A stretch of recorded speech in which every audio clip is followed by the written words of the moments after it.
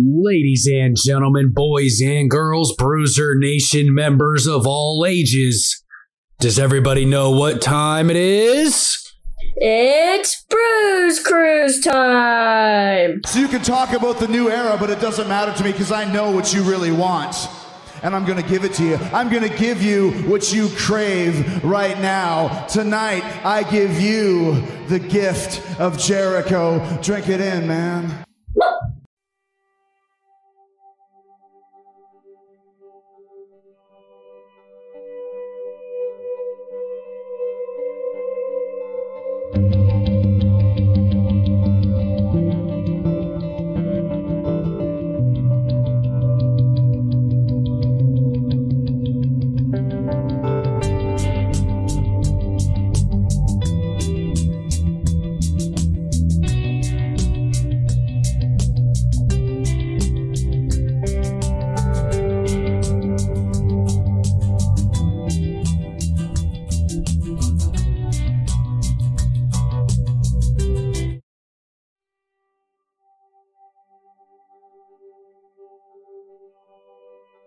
Oh, hey there, Bruiser Nation. Raise those anchors and get ready to wear the official merch of Bruiser Nation Productions. Visit bruisernationproductions.kincustom.com and show the world your love of the Bruiser Nation as you go about your day in style. We have Bruise Cruise Podcast and To the Turnbuckle tees, hoodies, jackets, shoes, bags, and even pillows. You heard that right.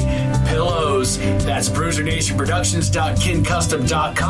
Once again, bruisernationproductions.kincustom.com. And remember, Bruiser Nation, stay good, because I'm always good.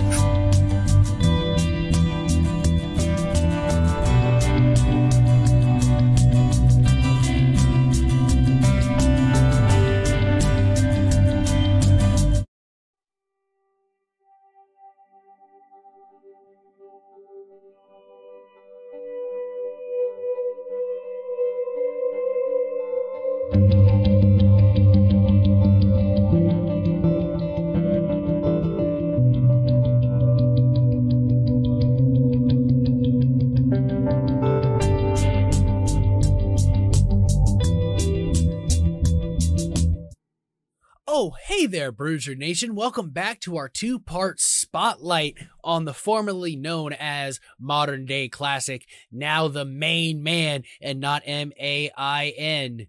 No, M-A-N-E. The main man, Jerry Bishop, this time teaming with Tim Hulkey as Arctic Thunder. Only the second time that they have teamed up to take on the Amazing Graysons, JP and Tommy Grayson. This is from the Wrestle Pro Alaska tour that just ended a couple weeks ago.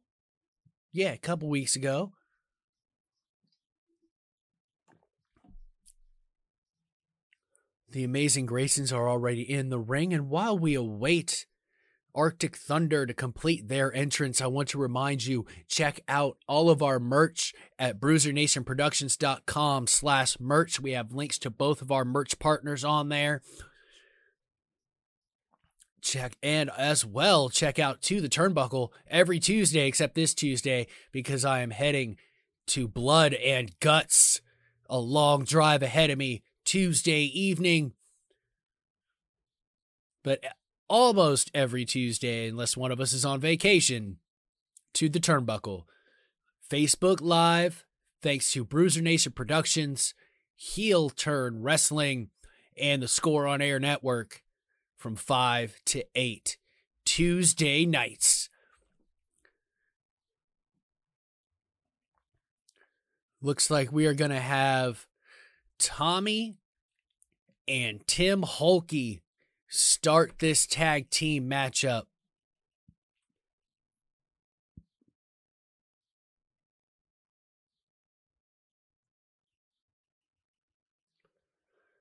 Jerry Bishop trying to get the crowd up and fired up, clapping for the crowd, asking for favors. Bow and elbow tie up right in the center of the ring. Tim Hulkey forced to the corner. Referee begins his count, asks for a clean break. Just a little shove by Tommy Grayson. Jaw jacking along the way against Tim Holke. Another bow and elbow tie up. This time Tim Holke forces Tommy into the corner. Double hand chop, not a full one, breaking in the corner. Just a little tease, if you will, for what Tim Holke has in store for Tommy and JP Grayson.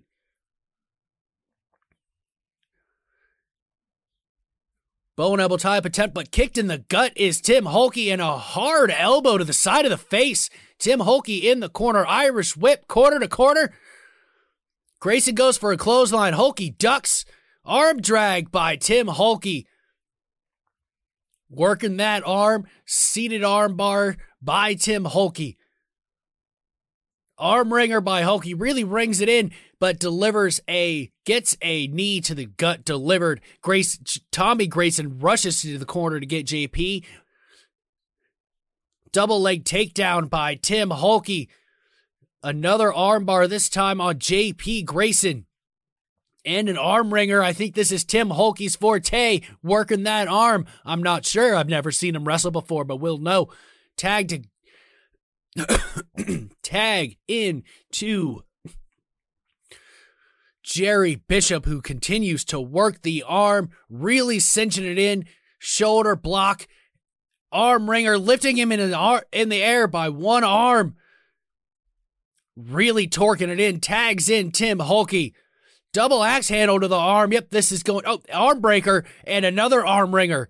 They are not letting go of JP Grayson's arm, but he's able to get a headlock, get back to his corner. Double Irish whip by the Graysons. Double shoulder block. Steps over Tim Holke. Bounces off the rope. Does Tommy, goes for an elbow. Tim Holke gets out of the way. Arm wringer again by Tim Holke, forcing back to the corner. Jerry Bishop tags in, really cinching it in. Elbow to the arm. His arm is going to be sore as hell after this. Standing shoulder block, not releasing the arm. Another arm wringer. Tommy Grayson.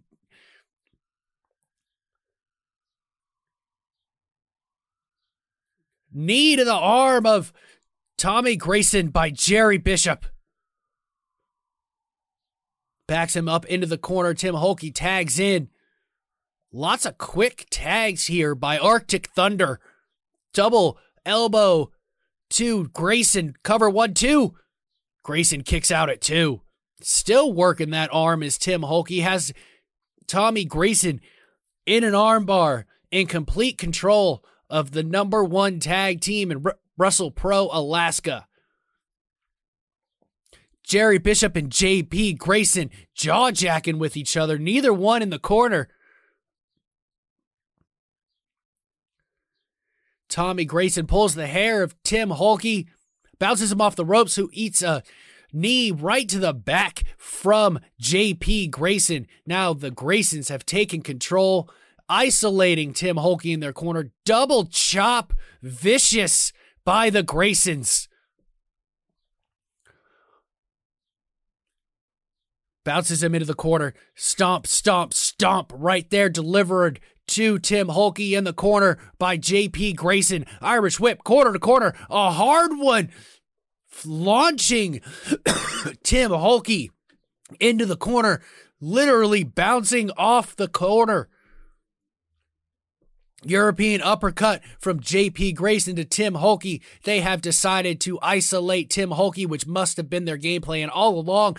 3 hard forearms to the back of Holke. Shoulder breakers. Shoulder drivers to the back of Tim Holke in quick succession. 3 of them by Tommy Grayson. Another tag by the Graysons. Irish whip forcing Tim Holke backwards into the corner. More like a double. Irish grabs him by the leg, yanks him, cover 1-2. Tim Holke kicks out at 2. Just yanking Holke out of the corner to get him in the center of the ring for a good cover. JP has Hulky, complete control, waist lock on the canvas. Hulky's trying to get out of this, forcing his way back to his feet. Hard elbow delivered by Hulky. Another one goes for the tag. The tights are grabbed. JP Grayson, backdrop, belly to back suplex, not a backdrop. Delivered by JP Grayson. Tommy Grayson gets the tag. Hard stomp to the back shoulders of Tim Hulky by Tommy Grayson. Lifts him up by his hair and stomps drops his rear right onto the back of Tim Hulky. Bounces off the ropes. Goes for a senton. Hulky's able to get out of the way. He took way too much time taunting the crowd and taunting Hulky for Hulky to stay down for that senton attempt. Both men down on the ring. Jerry Bishop is dying for the tag. JP wants to get Tommy out of the ring. Tommy is moving ever so slightly to the corner. That senton, that missed senton hurt a lot. Gets the tag into JP. Tim Hulky's able to get the tag to Jerry Bishop. Right hand delivered to the Graysons. Another right hand to both Graysons. Stalling body slam by Jerry Bishop. Irish whip Jerry Bishop to Tommy Grayson. Backdrop to Tommy Grayson, who landed awkwardly there, more on the small of his back. Irish whip to JP Grayson. Big launching powerbomb. 1, 2. JP kicks out at 2. Pop-up powerbomb delivered to JP Grayson by Jerry Bishop. And a nice replay of the pop-up powerbomb. Boom!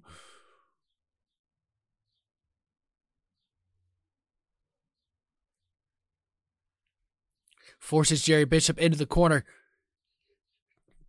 Goes Jerry Bishop out of the corner now. Forces Bishop onto his shoulders. Jerry Bishop goes for a roll-up attempt, bouncing JP off of Tommy. Bridges, and he got it. Jerry Bishop got him. With the roll-up bridge delivered to JP Grayson. Jerry Bishop knew Tim Hulky was in a bad way, had to get out of this any way he could, so he went ahead and used his brains, forcing JP to smack heads with Tommy, rolling him up and bridging for the victory. 2-0 Arctic Thunder after being formed just a day prior to this matchup. Can they continue and grab the tag team championships in WrestlePro Alaska, or will the rest of the teams in WrestlePro stand in their way? Thank you so much for listening to our special edition on Jerry Bishop Bruiser Nation. Every Thursday, we get the regularly scheduled program of the Bruise Cruise podcast, the only podcast to bring you pro wrestling for your ears. But we are releasing these special editions early so that I can take care of my good friend Jerry Bishop, spotlight him a little bit, and make it down to Jacksonville for Blood and Guts. Check out our merch, BruiserNationProductions.com/merch. We have links to both of our merch partners there, both Kin Custom and Spreadshirt.com. They're quick. They do direct-to-garment printing. It's nice, pretty sleek. If there's any issues, they will fix it for you. And remember, Bruiser Nation, stay good, because I'm always good.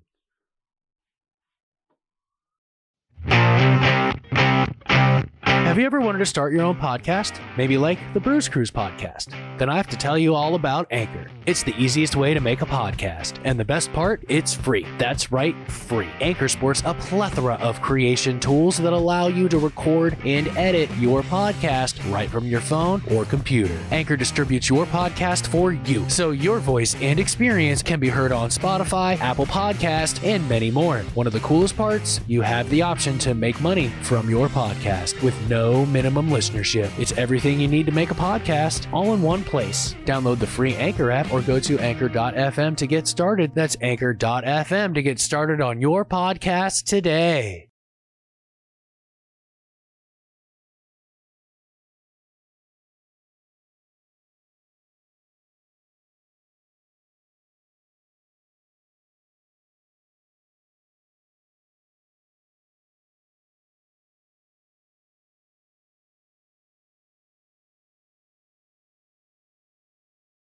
booked a, convicted sex offender and, puts you in the ring with somebody that's not only untrained, but is like a heroin addict. That's like a junkie on the street, who, if they were to bleed, might give you some kind of like severe blood-borne illness or something. You know what I mean? Damn. I mean, you got to be careful out there. I think that happens less and less. I would hope. I wouldn't know, but I think it does, bro. Does it? Because with like the social media shit, you know what I mean? Like nowadays, somebody can get put on blast and everybody knows. You know what I mean? Yeah, that's true. And some people don't care, but those feds won't be around. Like that's the only. Yeah, exactly. They weed themselves out real quick because people stop going to the show. People get hurt, and it's like, nope, we're not supporting that. Which I think is good in wrestling. Like because you remember back in the 2000s, man. Like, you would have these feds, and like I think you probably know some of the promoters you're probably going to have some of the promoters that like are going to come to mind, guys that Joe knew and stuff like that. When I mention situations like some of these feds would come and do like these like really carny shows where they would like start booking guys and calling them like, Dick Flair, the Nature Boy, Bubba Rhodes, and they would even change the name of their promotion to like WCW, put like a picture of Stone Cold Steve Austin on a flyer and say like Stone Cold's going to be there. And then it would be like, Stone Cold Dave Austin or something like that. You know what I mean? Like that kind of crap, like you can't get like the carny they can't get away with that stuff now because they get exposed, which is the good thing about the internet. You know what I mean? That's the best part because that shit's got to go, and it's never gonna fully go away. But the more we can out it out as fans and professionals, like because whether you're an indie guy or not, if you're out there making money, as far as I'm concerned, you're a professional. You're just not You're just not signed to a giant company. You're still a professional. If you're constantly making money and getting bookings, you're a professional. And and the cool thing is that like I know people that can actually make a decent living on the independents now. Like, there's so much more. I mean, here we are like in the middle of COVID. It's a different story, but like, I mean, I was going to say like within the last 2 years, before 2020, people were making, starting to make a living on the independents, which is crazy to think about. I mean, consider, the 2000s when, there was, it was like WWE or TNA or ROH, and like the indies weren't like, fantastic. You know what I mean? I think it took Ring of Honor to get people into the indie scene, to be honest. Like, cause our old school ROH was great. I mean, it's still great, Yeah, because everybody thought, WWE's the only place. Everybody else is just playing around, and it took forever for Ring of Honor to show people that's not the case. Mm-hmm. Well, see, what I liked about ROH too, was that I liked how I want to say it might have been like the same production company that ECW had, because the story that I heard was it Kerry Silkin? Was that his name? Like the original booker for ROH? I think so. Now I know Rob Feinstein started it, or he founded it, but I think it was Kerry Silkin that really made it spectacular with his booking and all the stuff with Punk and Joe and everything great that came from that time frame. But I want to say he was like a protege of Paul Heyman, and they had like the same production company as ECW. I could be wrong about that, but I do know he was a protege of Paul Heyman. but it was like they took what ECW did, you know, and just decided to do the opposite because, you know, the Attitude Era was a thing. And then even WCW had a bunch of hardcore stuff where like ECW was like so hardcore and so extreme. And then ROH was like, we're going to have honor and, you know, like straight wrestling and people are going to shake hands and there's the code of honor. And it was just such a different concept from what wrestling had kind of become. And I thought it was really cool because it really stood out. You know what I mean? Yeah, and it brought them to like the table to like a bigger audience. We got to see what they were like, and I was doing a quick Google search, and you were almost right. It was Carrie with a C, Silken. That was. Oh, okay, my bad. No, I mean, come on, man. It was from 2004. How many bumps have you taken since then? Oh, too many. But like, so. How did you find yourself? I mean, I know you told me, but the people that listen to this podcast That's all good, aren't going to know. How did you find yourself from small town Ohio to frickin' Alaska? And what's it like in WrestlePro Alaska? And what was the last loop like? It looks like it was crazy when you go on their Facebook page. Looks like you guys get a lot of fans and they're fucking into it. Yeah. Oh, yeah. Man, so coming to Alaska was one of those things like I moved up here because my ex-wife brought my son up here and I wanted to be a part of his life. And I mean, honestly, like, you know, I had every intention of putting wrestling behind me when I moved up here. But when I did, it was actually really cool what my dad did. He went in my bag the night before I flew out, and he put my gear, because he had asked me when I was packing my stuff, when I was, you know, flying up here, he was like, "You're going to bring your wrestling stuff?" I was like, "Nah, man."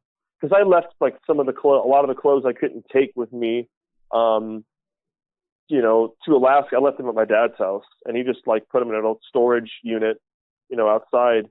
But he went and put my wrestling gear in my bag because he knew, like, I mean, I you know, because he knew I was going to want to wrestle at some point. But I went a couple years, man, when I first moved up here, like, you know, I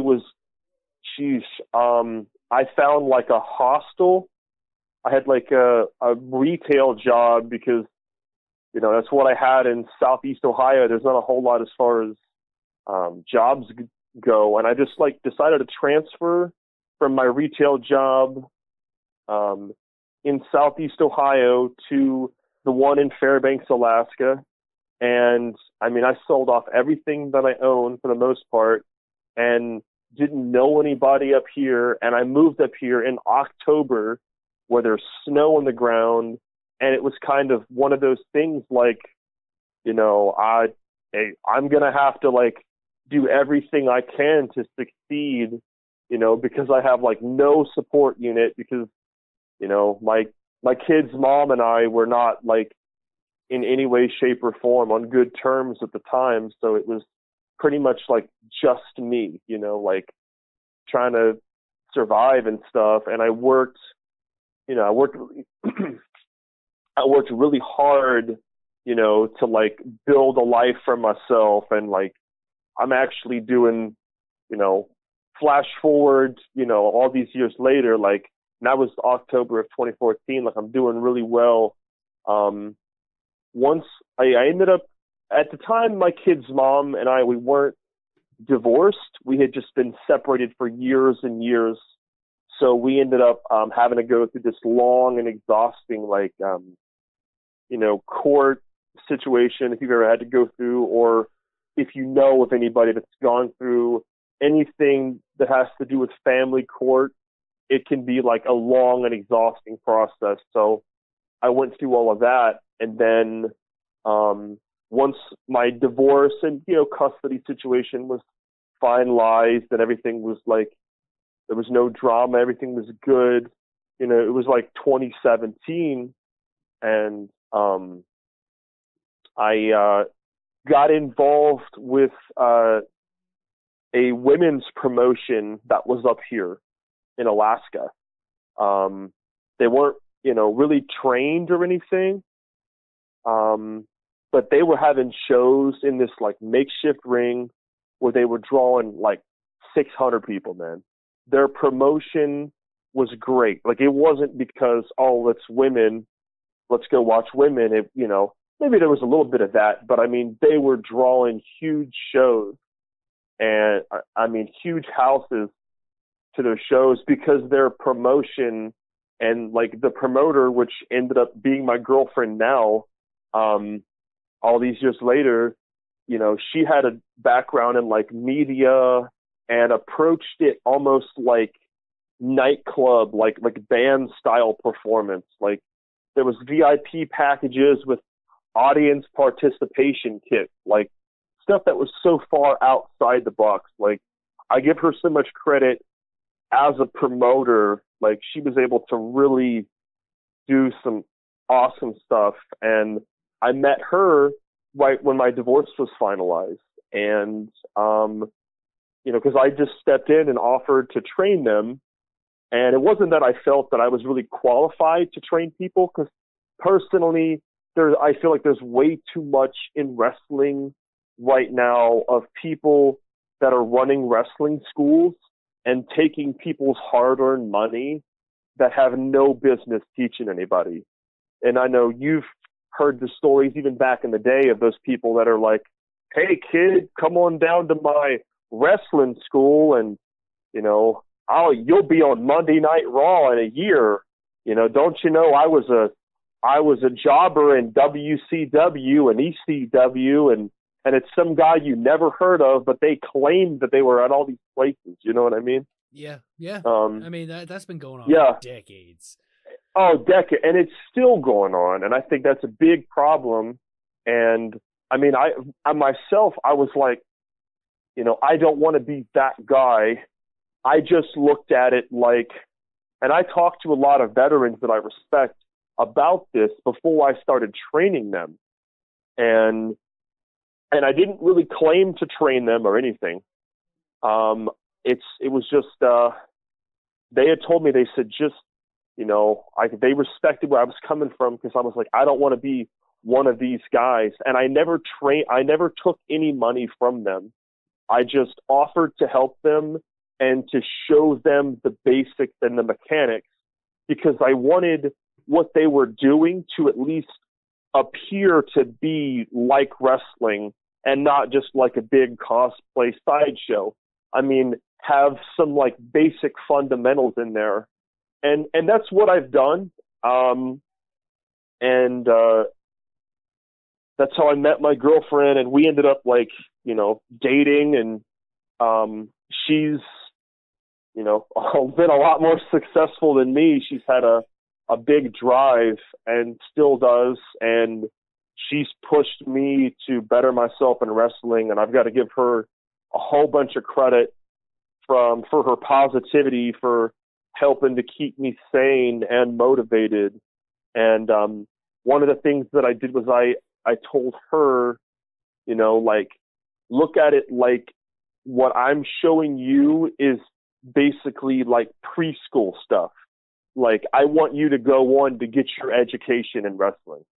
Because, a lot of those carny trainers, like, that are still around and like we knew back in the day, there's like, fast talking car salesmen are, my way's the only way.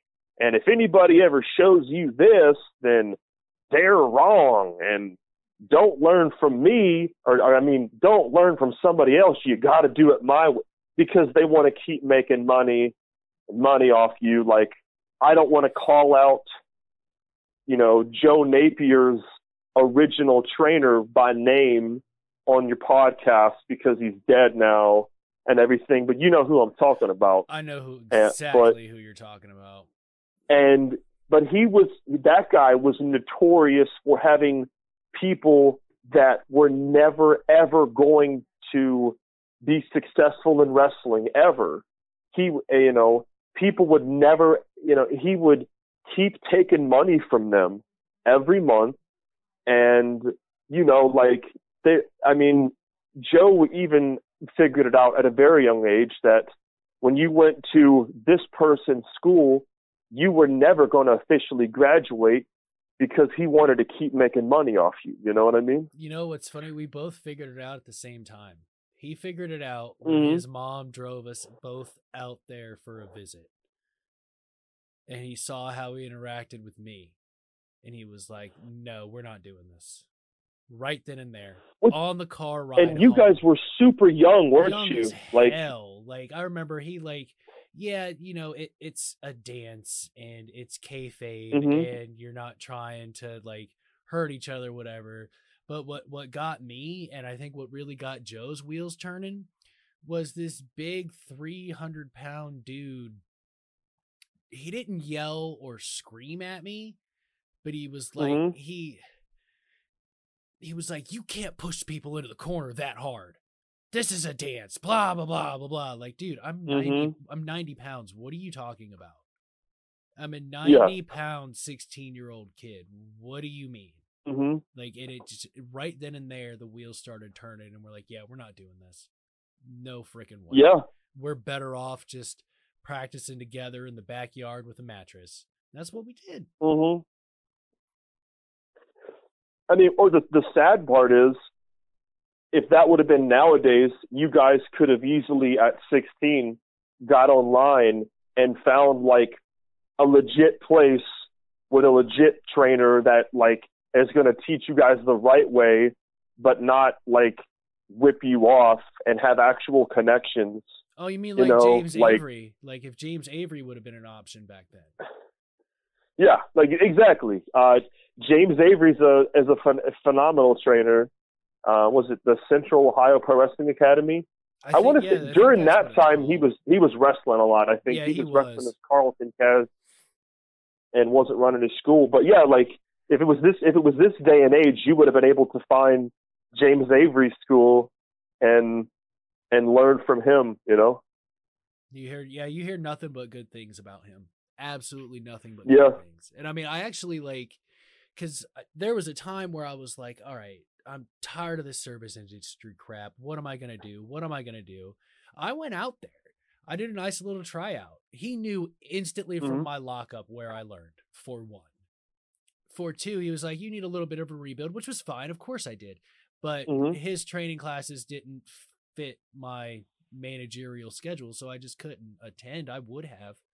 But, I have to work Sundays, and his classes are on Sundays, and I couldn't do it. And then I got into media school, man. And then I somehow got in the ring again. And, if I had the chance, I'd still go to his school. It's even closer to where I live now. Oh, yeah. And, I mean, a lot of people that are good have come out of there. And he's got a lot of guys like Tommy Chill. I think, I could be wrong. I think Tommy Chill I know Tommy Chill's one of his buddies, and he's helped out at the school with training some of the talent. And he's a really, really good. Tommy's really talented. He lays it in, man. He's a big boy. He's snug. You feel it, but when people watch his matches, they don't go home saying, "Man, that was fake." He's legit, and I worked the program with Tommy in 2014 at the XWE before I moved to Alaska, and I really enjoyed it. And I'd love to work Tommy again someday if the opportunity ever came up. Damn. But yeah, James Avery, man, funny story about him. And I'm going to describe this guy to you, and you'll know exactly who I'm talking about. I know he's not going to listen to this podcast, but I still don't want to bury him because he's one of my friends outside of wrestling. So there was an original XWE guy, and let's just say he was a heavy set guy that had a flat top, that, used to wear button up short sleeve shirts, that was a real loudmouth, but he was very charismatic and cut good promos. But people either loved him in the locker room or they hated him, if you catch my drift. Yeah. A little bit of a Dragon Ball Z video game. Budokai, if you pick up what I'm putting down. Yeah, I pick up what you're putting down. Okay, you know. I don't think anybody else on your podcast is going to know. I hardly doubt This is just for me and you. This is just for me and you. Anybody listening is going to be lost on this, man. But this particular person, who I love, he's one of my best friends outside of wrestling. He came back for this reunion show, and they're going over stuff in the locker room. And James Avery's there, and they talk about, and one of the guys says, all right, I want to keep everybody in line, because Corey had this guy there keeping people in line because he had a bunch of the originals and stuff, with this guy included. And the guy, I think it was Samson Grove or something like that, was the guy that he's affiliated with James Avery's school.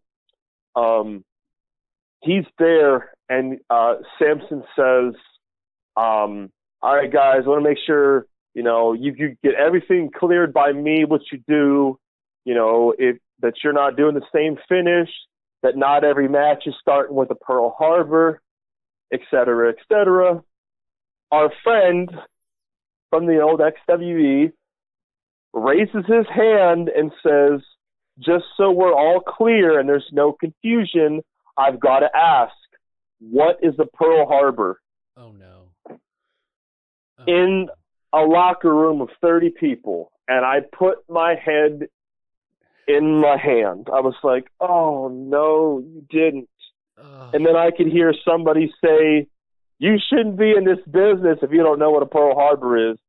And then, our friend was instantly pissed because he realized,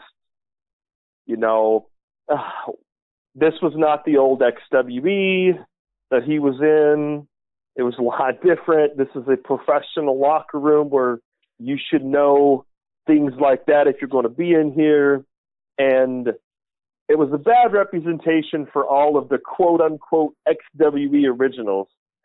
And I was in an 8-person elimination cage match with James Avery and other people. And I had to walk up to James Avery, and I was like, hey, man, I got to say something to you. And he's like, yeah, sure, what's up, man? It was totally cool. I said, I got my start here, when I first broke into the wrestling business at Corey's, as one of his, original guys. But after what just happened, I want you, I just hope that you guys don't associate me with that, because I'm about to work you guys in this cage match. And I want you to know, I'm trained and I know what a Pearl Harbor is. And he laughed, and he's like, man, I can tell by the way you conduct yourself. You know what you're doing. You're totally fine. That's everything was totally good. I worked him in. I ended up working with him. It's the only time I ever worked with James Avery, and it was in that big Brutal Games cage match, which those were always clusterfucks. But that one was a really fun clusterfuck. It's hard to have psychology in a cage match where you can't go outside the ring and all 8 guys are in there at the same time, and you're just doing what you can to, keep people entertained. And, I worked with him a little bit, man. James Avery is as smooth as silk, man, in the ring. And I really think if I had the chance to work him in a more in a one-on-one or a 2-on-2 tag setting and not one of those big clusterfucks, I'd really be able to produce some good stuff. He's a really good talent. Yeah, but I had to let him know. I know what a Pearl Harbor is. I know what I'm doing. Yeah, that's not me. But you asked about WrestlePro Alaska earlier. Oh, yeah. Well, one quick question. Please tell me that ring was bigger when you guys did that 8-man cage match than it was when we were doing shit. Because no, God. bro. Well, I think it was bigger. It was I think it was an 18. It was Dirk Extreme's ring. Okay. But still, like, you know, it was a cage that was attached to the ring apron. So, you know, like those old Brutal Games matches, they were like when we didn't have a cage, because the original concept was to do it like a cage, but we didn't have a cage back in the old days. But, you know, like people would be fighting outside the ring, you know, and this was shitty because like all 8 of you had to be either in the ring, or if you were laying down, it had to be on the apron, because there was like, you know, you were all like that cage. It wasn't like a Hell in a Cell style. It was connected to the ring, so it was a total clusterfuck, man. Jeez. Wow. Sounds insane. Mm-hmm. Just like Brutal Games always was. But yeah, continue about WrestlePro Alaska. Sorry about that. So, oh, you're good, bro. I mean, my bad. I got off on a huge tangent talking about how I got involved with training the women, at least to just show them the basics so they could go on to, which the only one that went to do anything was my girlfriend. But get involved with her. She's the one that encouraged me. She's like, you know, there's wrestling in Southern Alaska, which was like a, you know, 5-hour drive. And that was a place called NSA Wrestling.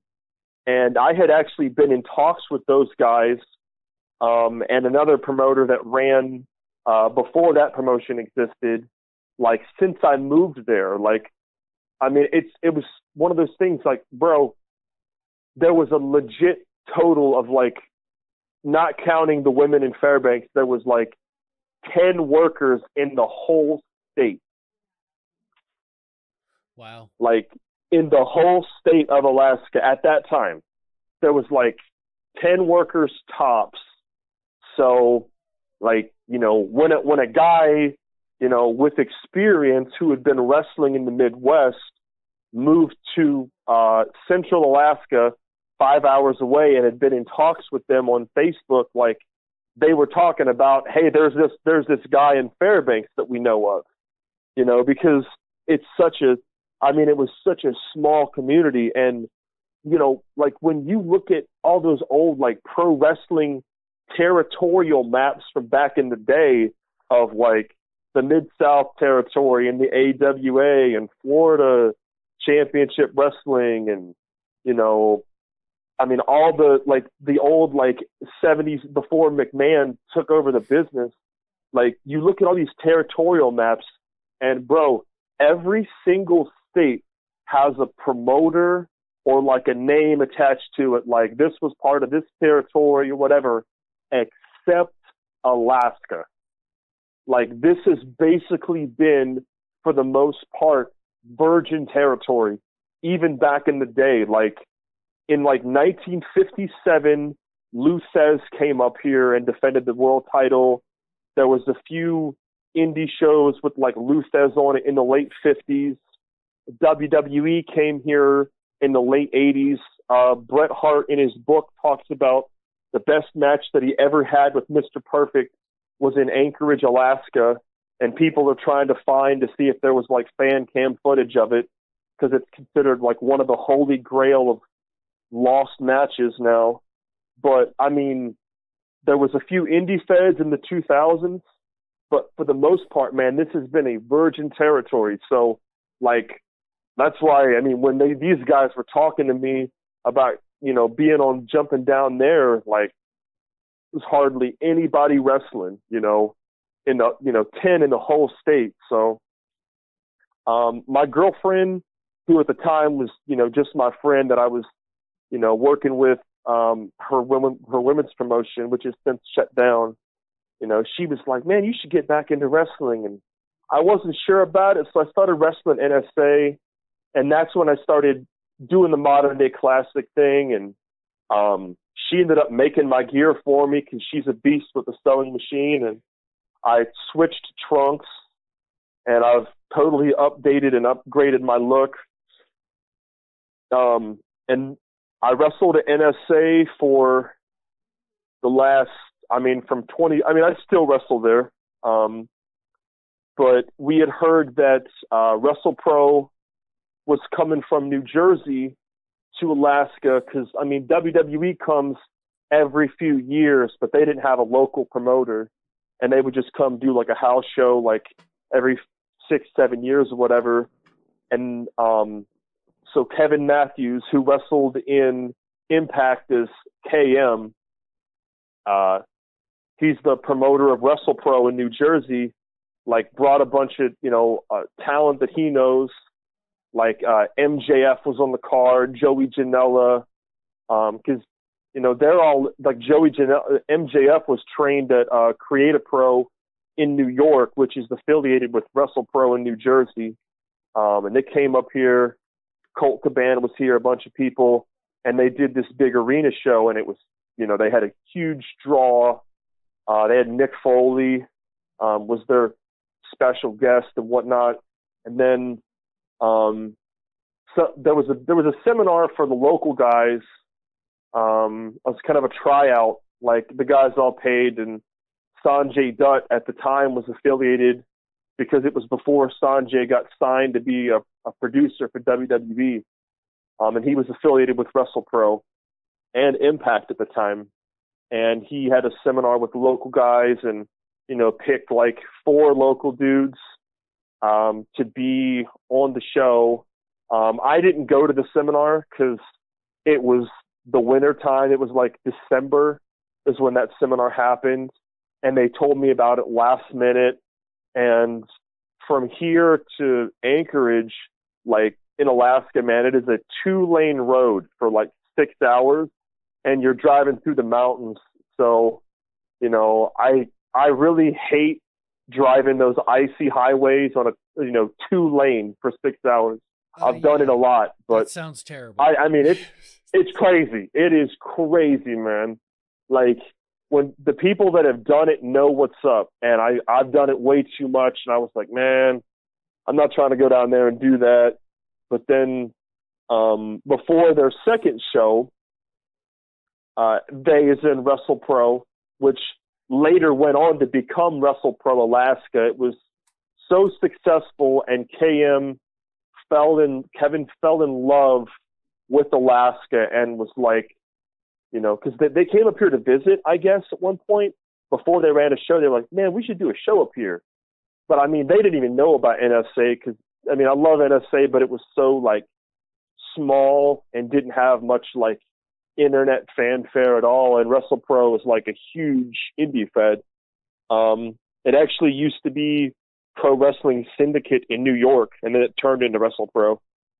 So if you ever heard of PWS, like in New York that ran for years, that's like what WrestlePro was, initially or originally was, I mean. But then, flash forward, Kevin decides he's going to run here again. And he had a seminar in, at the 907 Pro Wrestling Academy, which was the wrestling school that had reopened in Anchorage. And the owner of the school, the head trainer, is a dude from Tennessee.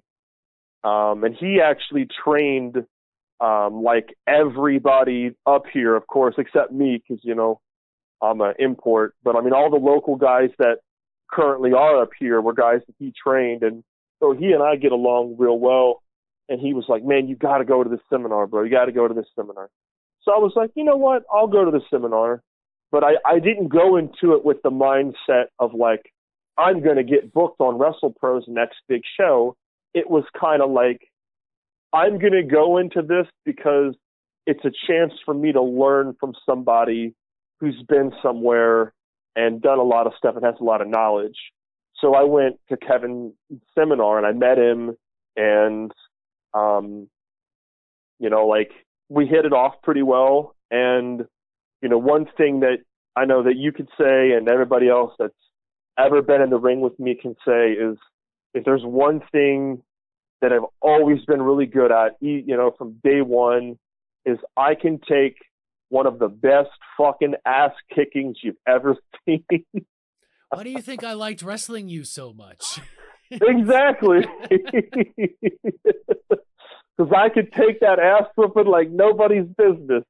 And I knew I was like going into the seminar, and man, even though I've put on thighs, like my selling has only gotten better over the years because where I've gotten bigger and I don't take as many weird neck bumps with my selling, I've tried to make my selling like more realistic, you know, and animated, even though I've gotten bigger and I sell for small guys, but, you know, I don't, you know, just take like useless bumps. But I've, you know, like I said, taking on this modern day classic persona, I've tried to be a lot more like fundamentally sound and like, as funny as it sounds, I've tried to be like the best basic wrestler there is.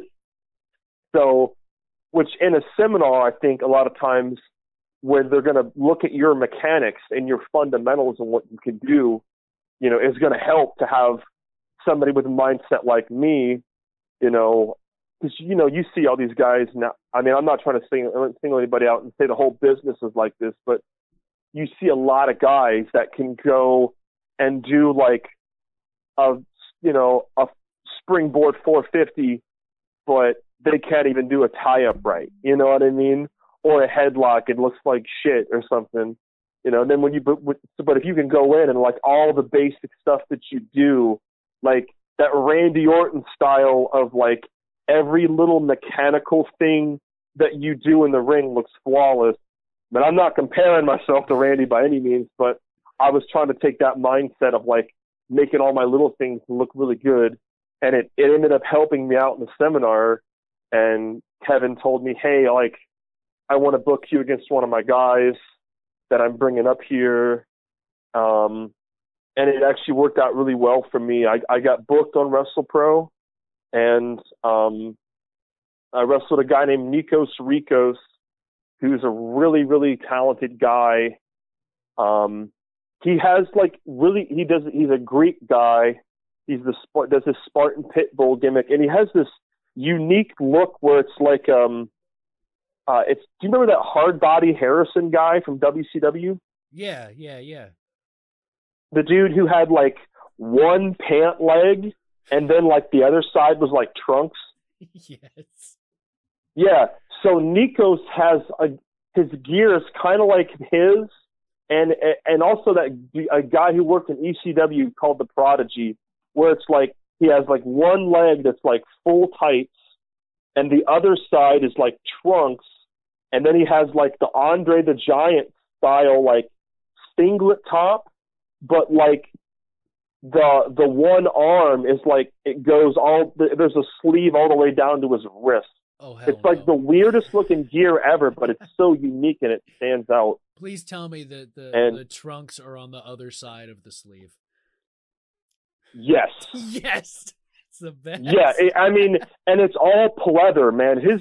Like, I saw a thing, some article where it was saying, like, the worst gear on the indies, and somebody put him on there, which was dumb as fuck because his gear looks really good. It's like pleather and, you know, his present, he's a really solid, talented guy. And I got to work him, and this was a show in December, and Animal was there, and Tyson Kidd was there, and the big guest of honor was Bret the Hitman Hart. And when I told Joe Napier, like, bro, I was just on a show with Bret the Hitman Hart, you know, Joe was marking the fuck out. I bet he was. He was. I mean, oh God. And for me, like, I'm telling you, Jason, this was a fucking arena show. Like, I'll send you the match on YouTube. Like, I'll send you this match, but like, it was an arena show, and there was like 1,000+ people there, and like there was a big long entryway. It was the biggest show I'd ever been a part of, like bar none. Damn. Like the presentation, they had like a Titantron style screen and everything. It was just, you know, for me to go from like, you know, small indies and stuff like that, and then here I am here, and I'm on this show, and I realize like I'm really lucky to be here. And then, you know, he decided to open the show up, and I just assumed I'm going to, you know, I took a great ass whipping. I'm going to end up putting the guy over, which I'm a total pro. You know, I know that as a babyface, I'll probably get more over if I lose and get more sympathy, especially with how I work, than if I'm like, I got to get my shit in. I want to win the match, you know? I'm not one of those guys. But he decided, he goes, yeah, I want to put this guy over.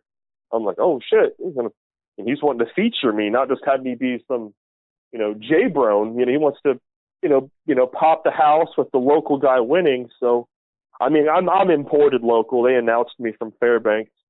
You know, even though I'm not from here, but, you know, they consider me, you know, an imported local. But I followed the Bret Hart promo. Wow. Like, wow. Yeah. That's pressure. Yeah, That's amazing, and yeah, one of the no best experiences pressure ever, but pressure on a monumental scale, buddy. Yeah, no pressure or anything. I mean, like I told myself when I saw him and I heard the music and stuff, like, you know, I was like, don't even look at him. I mean, I made it a point to like go shake his hand like later on. In my mind, I was like, don't look at him. And then like the music played and I could hear it, and like knowing that I'm about to go on, you know, and follow this, like it was a hockey arena, and bro, I totally went behind a Zamboni and threw up. I'm not even gonna lie, because like my nerves were just shot. I was like, oh my God. And then I don't think anyone can blame you. Let's see, 1,000 people, giant screen. Oh yeah, and following Bret Hart. Yeah, I'd have thrown up too. Yeah, I mean, it was, you know, it was crazy. I was like, I'm on this show. Like, wow. Now, and you being a fellow '90s kid, you'll appreciate this.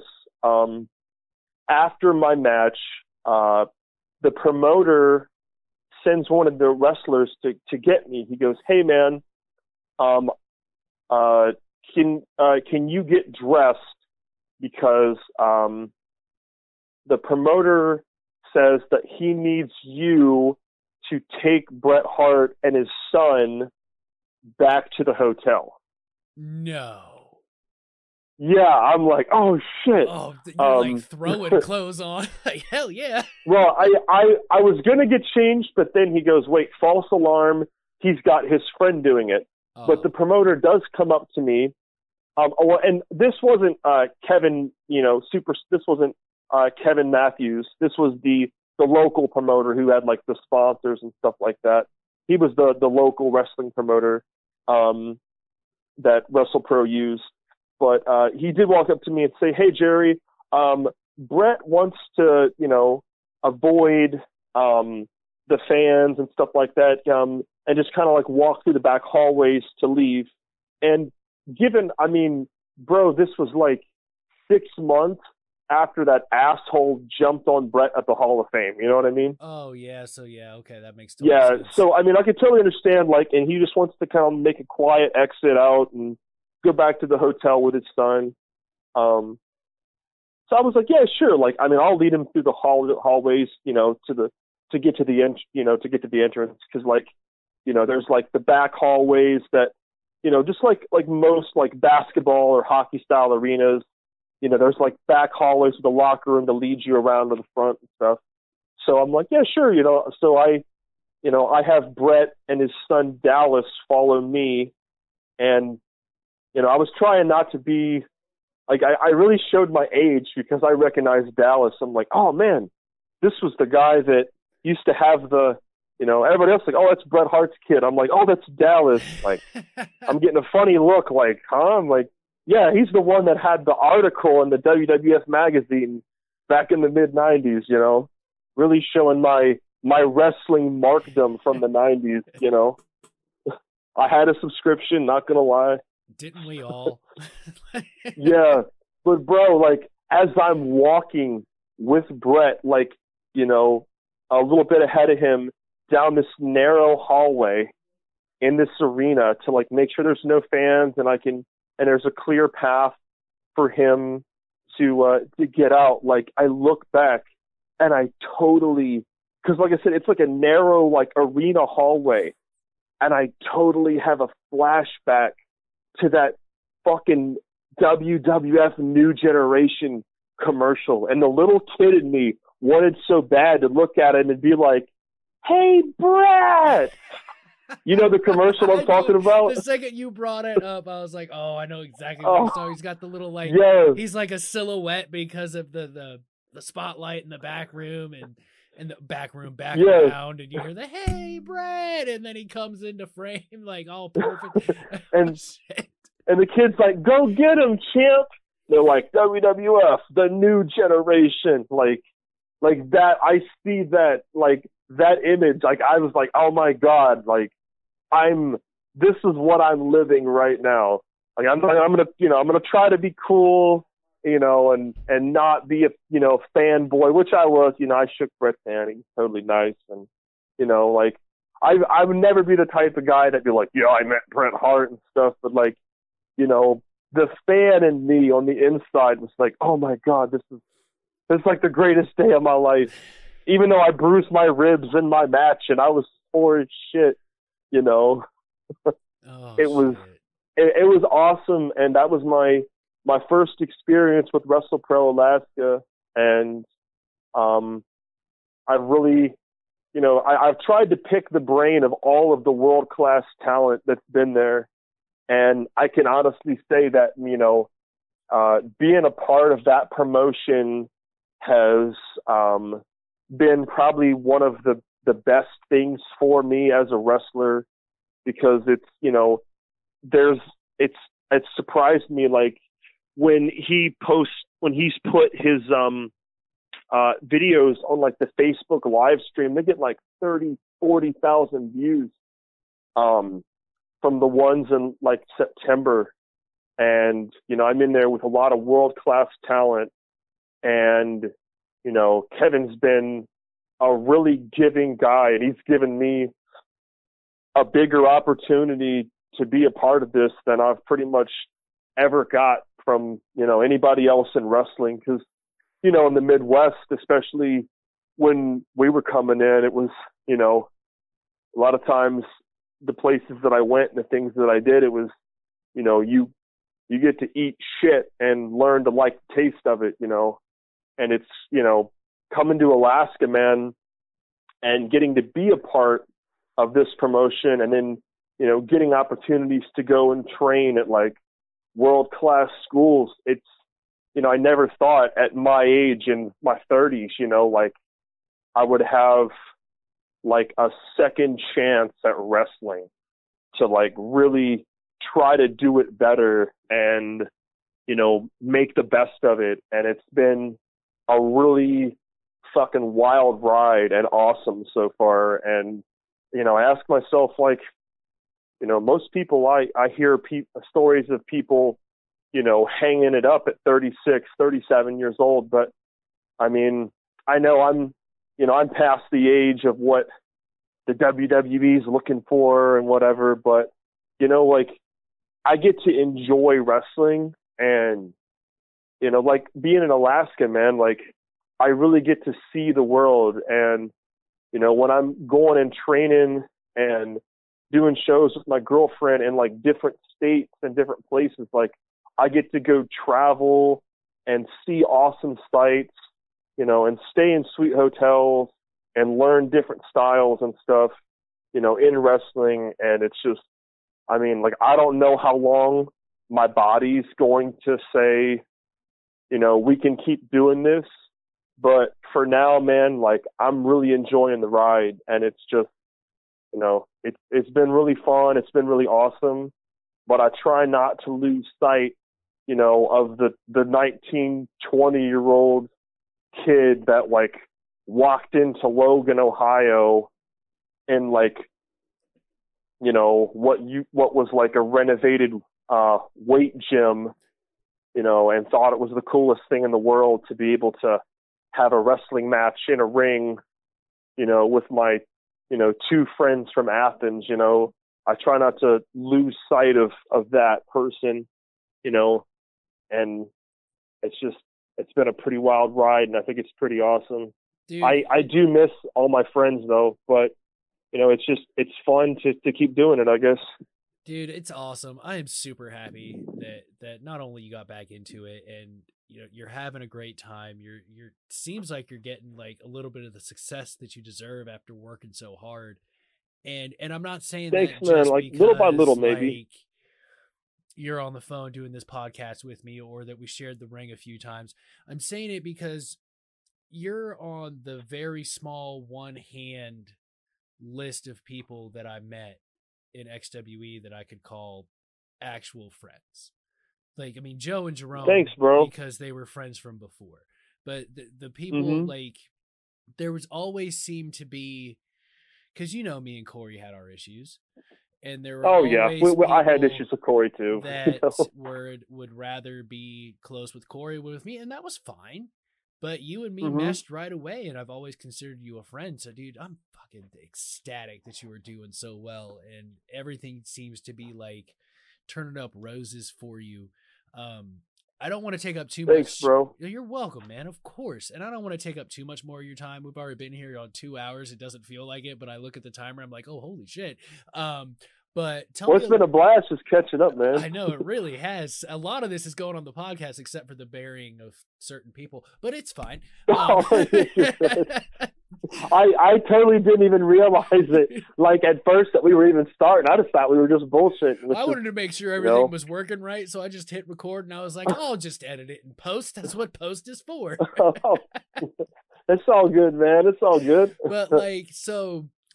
Who's your favorite guy? Either like someone that'll be like a lot of people will know, or even somebody that's just like local to Alaska that you've stepped in the ring with since you got back into it. Oh man. Since I've got back into it, favorite guy that I've stepped in the ring with. Ooh, that's a tough one.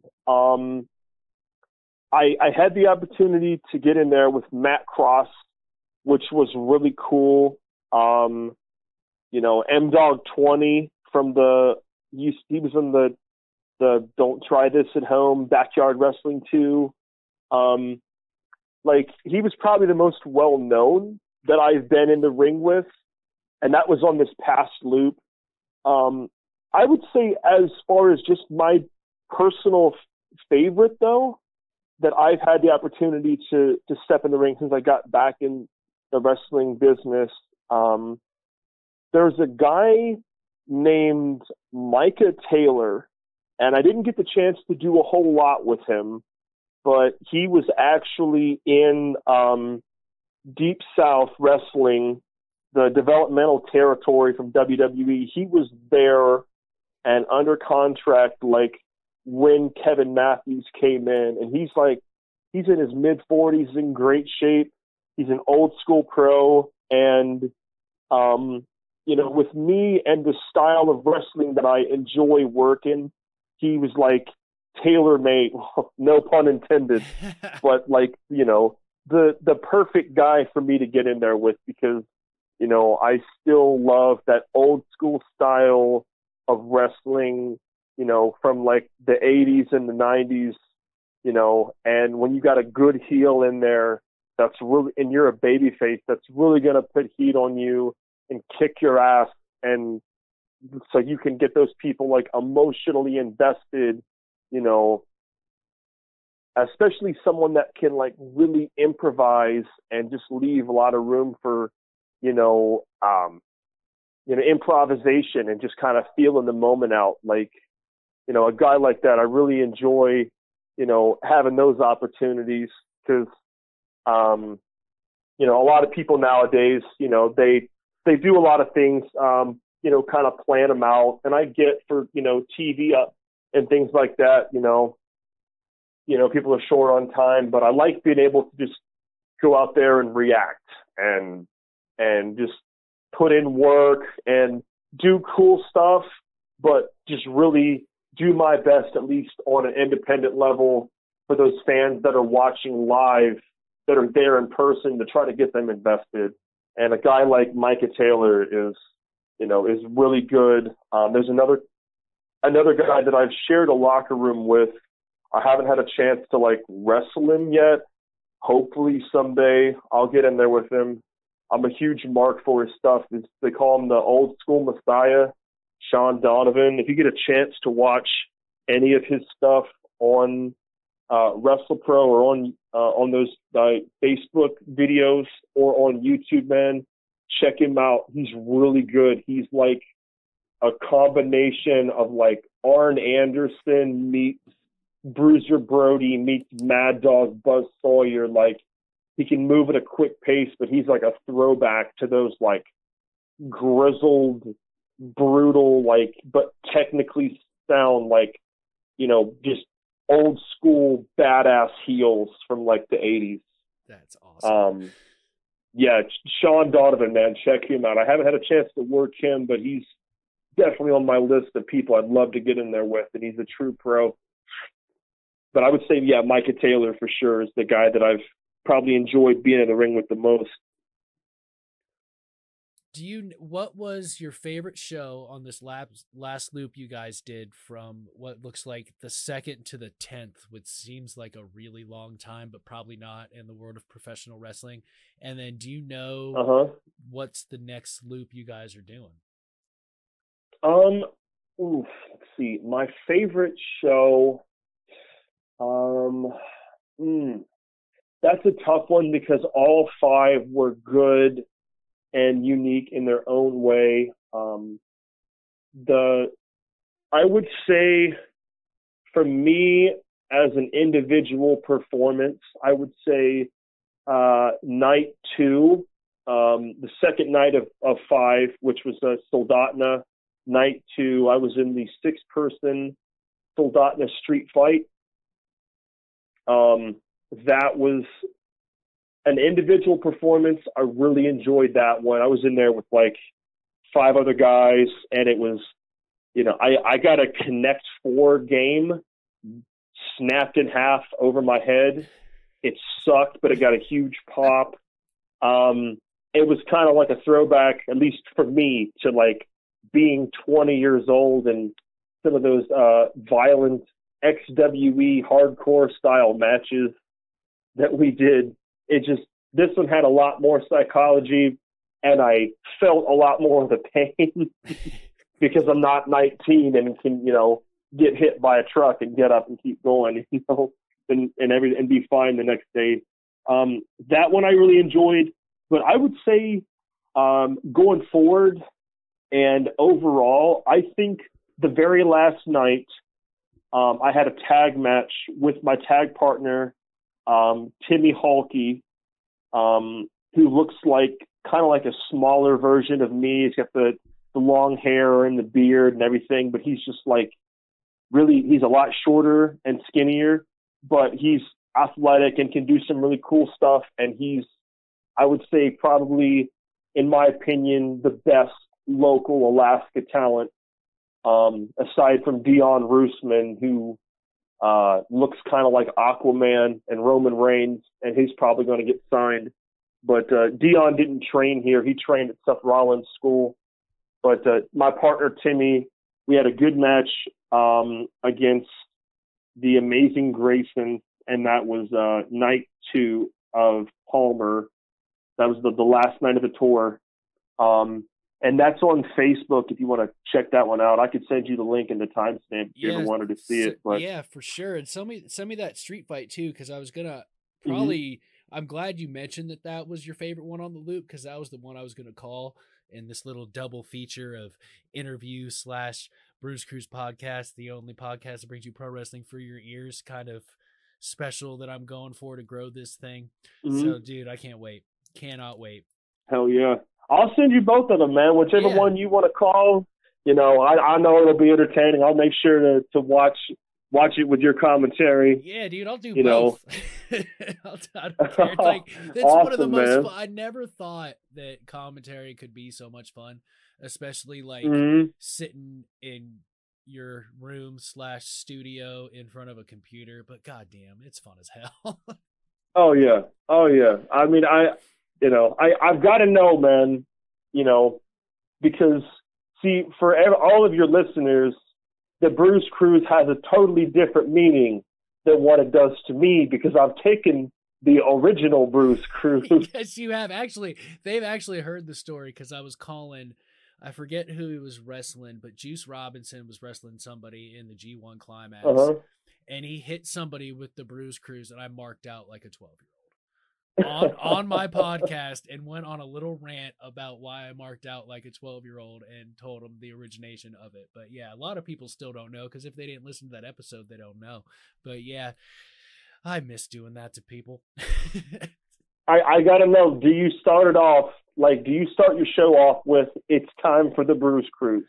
Kind of. So I had Jason help me do, like, I was doing it and I had little Jason help me do it.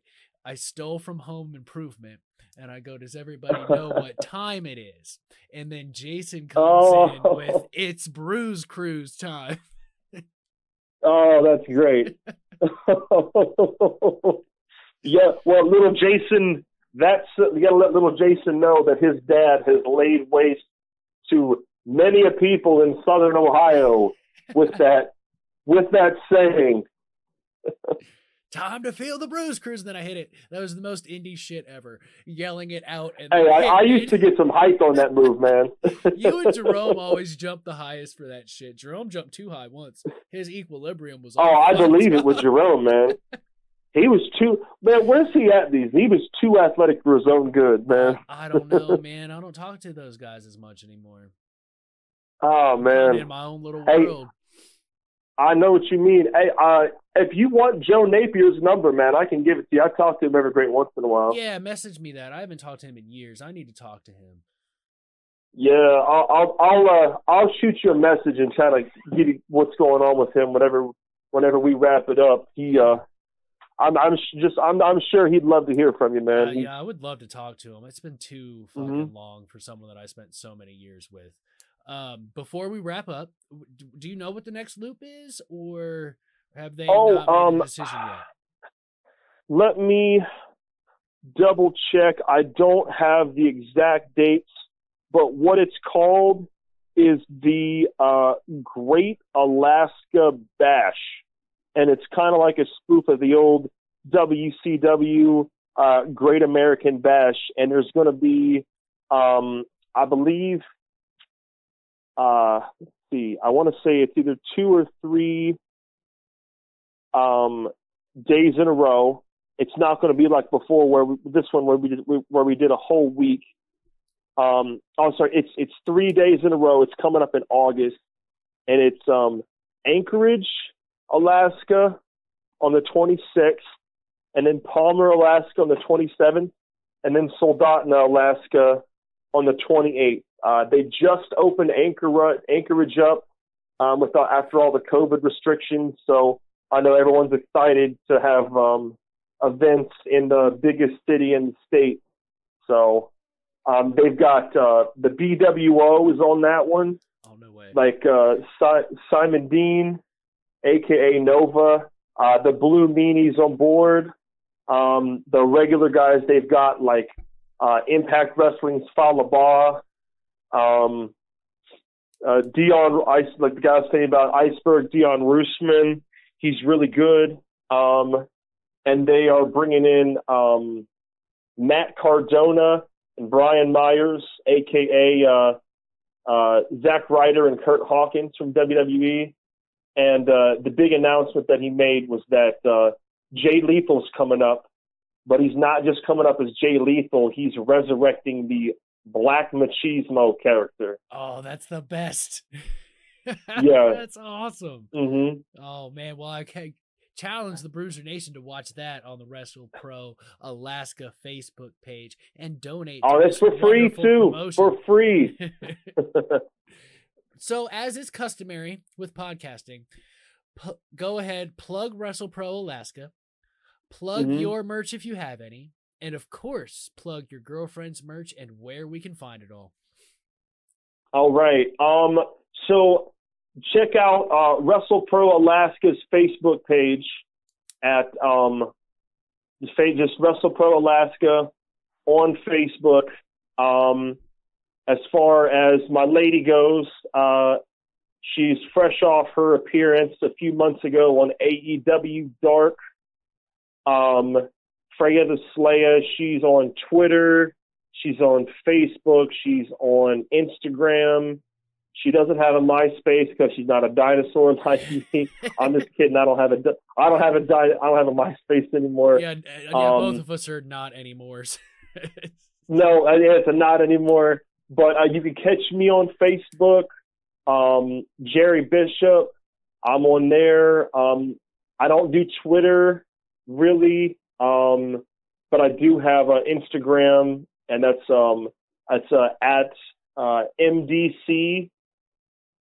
Which for all the Bruce Cruz, people that are old school with Mr. McCarthy and I, that stands for the Modern Day Classic, tribute to our friend Joe Napier. Anyway, I'm getting off on a tangent. It's MDC Jerry Bishop on Instagram. And for my merch, it's teespring.com/stores/Jerry Bishop is where you can find my Teespring store and my merch. I've got a lot of cool stuff on there. And as far as my girlfriend stuff goes, it's teespring.com/stores/Freya-the-Slaya, SLAYA. And she's got a lot of cool stuff. I hopefully will come back on the Bruce Cruz podcast. And now that I'm a bigger guy and I'm doing more power moves, Jason, I'm going to let you know the next time I get an opportunity as a tribute to my old school friend, I'm going to try to bust out a Bruce Cruz. Yes. In a match. I love it. I'll mark out like a 12-year-old when I watch it too. Yeah, dude, you are always welcome whenever you can find the time. I know, like, especially with restrictions lifting, you're probably going to be hitting the road as much as possible. I would love to be able to work it out to where Miss Freya the Slayer can be on with us next time. And I'll be honest, I mean, if you had a good time and you want to, I'm going to try to post this by Tuesday before I hit the road for Jacksonville. If, you want to let some of your friends listen to it, or fellow professional wrestlers, I should say, listen to it. And if they want to hop on, let me know. We'll make it work out, man. This has been really fun. Definitely, man. I'm going to share it, and I'm going to, see what I can do about getting some people on board, because, this was one of the funnest podcasts I've been a part of, man. And it was, of course I'm biased because I've known you for what are we at? 17 years. Yeah, like that. That's fair. It's always a blast, man. Awesome, dude. Well, once again, dude, thank you so much. I mean, it might be dinner time for you. I still don't know what the time difference is. Yeah, I'm 4 hours behind. It's 6:25 over here. Wow, it's like 10:30. All right, buddy. Hey, man. Dude, thank you so much for hopping on with me tonight, man. Good luck on that next loop. We'll definitely stay in touch. And I'm going to throw links to WrestlePro Alaska, both your merch stores, yours and Freya the Slayers, into the description of the episode when I post it too. Awesome, man. Sounds good, bro. Oh, and people can also catch me at NSA Wrestling on Facebook. I'll go ahead and put that in the description as well, good sir. Awesome. All right, my friend. Dude, it was great catching up with you, man. You have a good night. You too, bro. Have a good one, man. You too, man. All right, later. Later.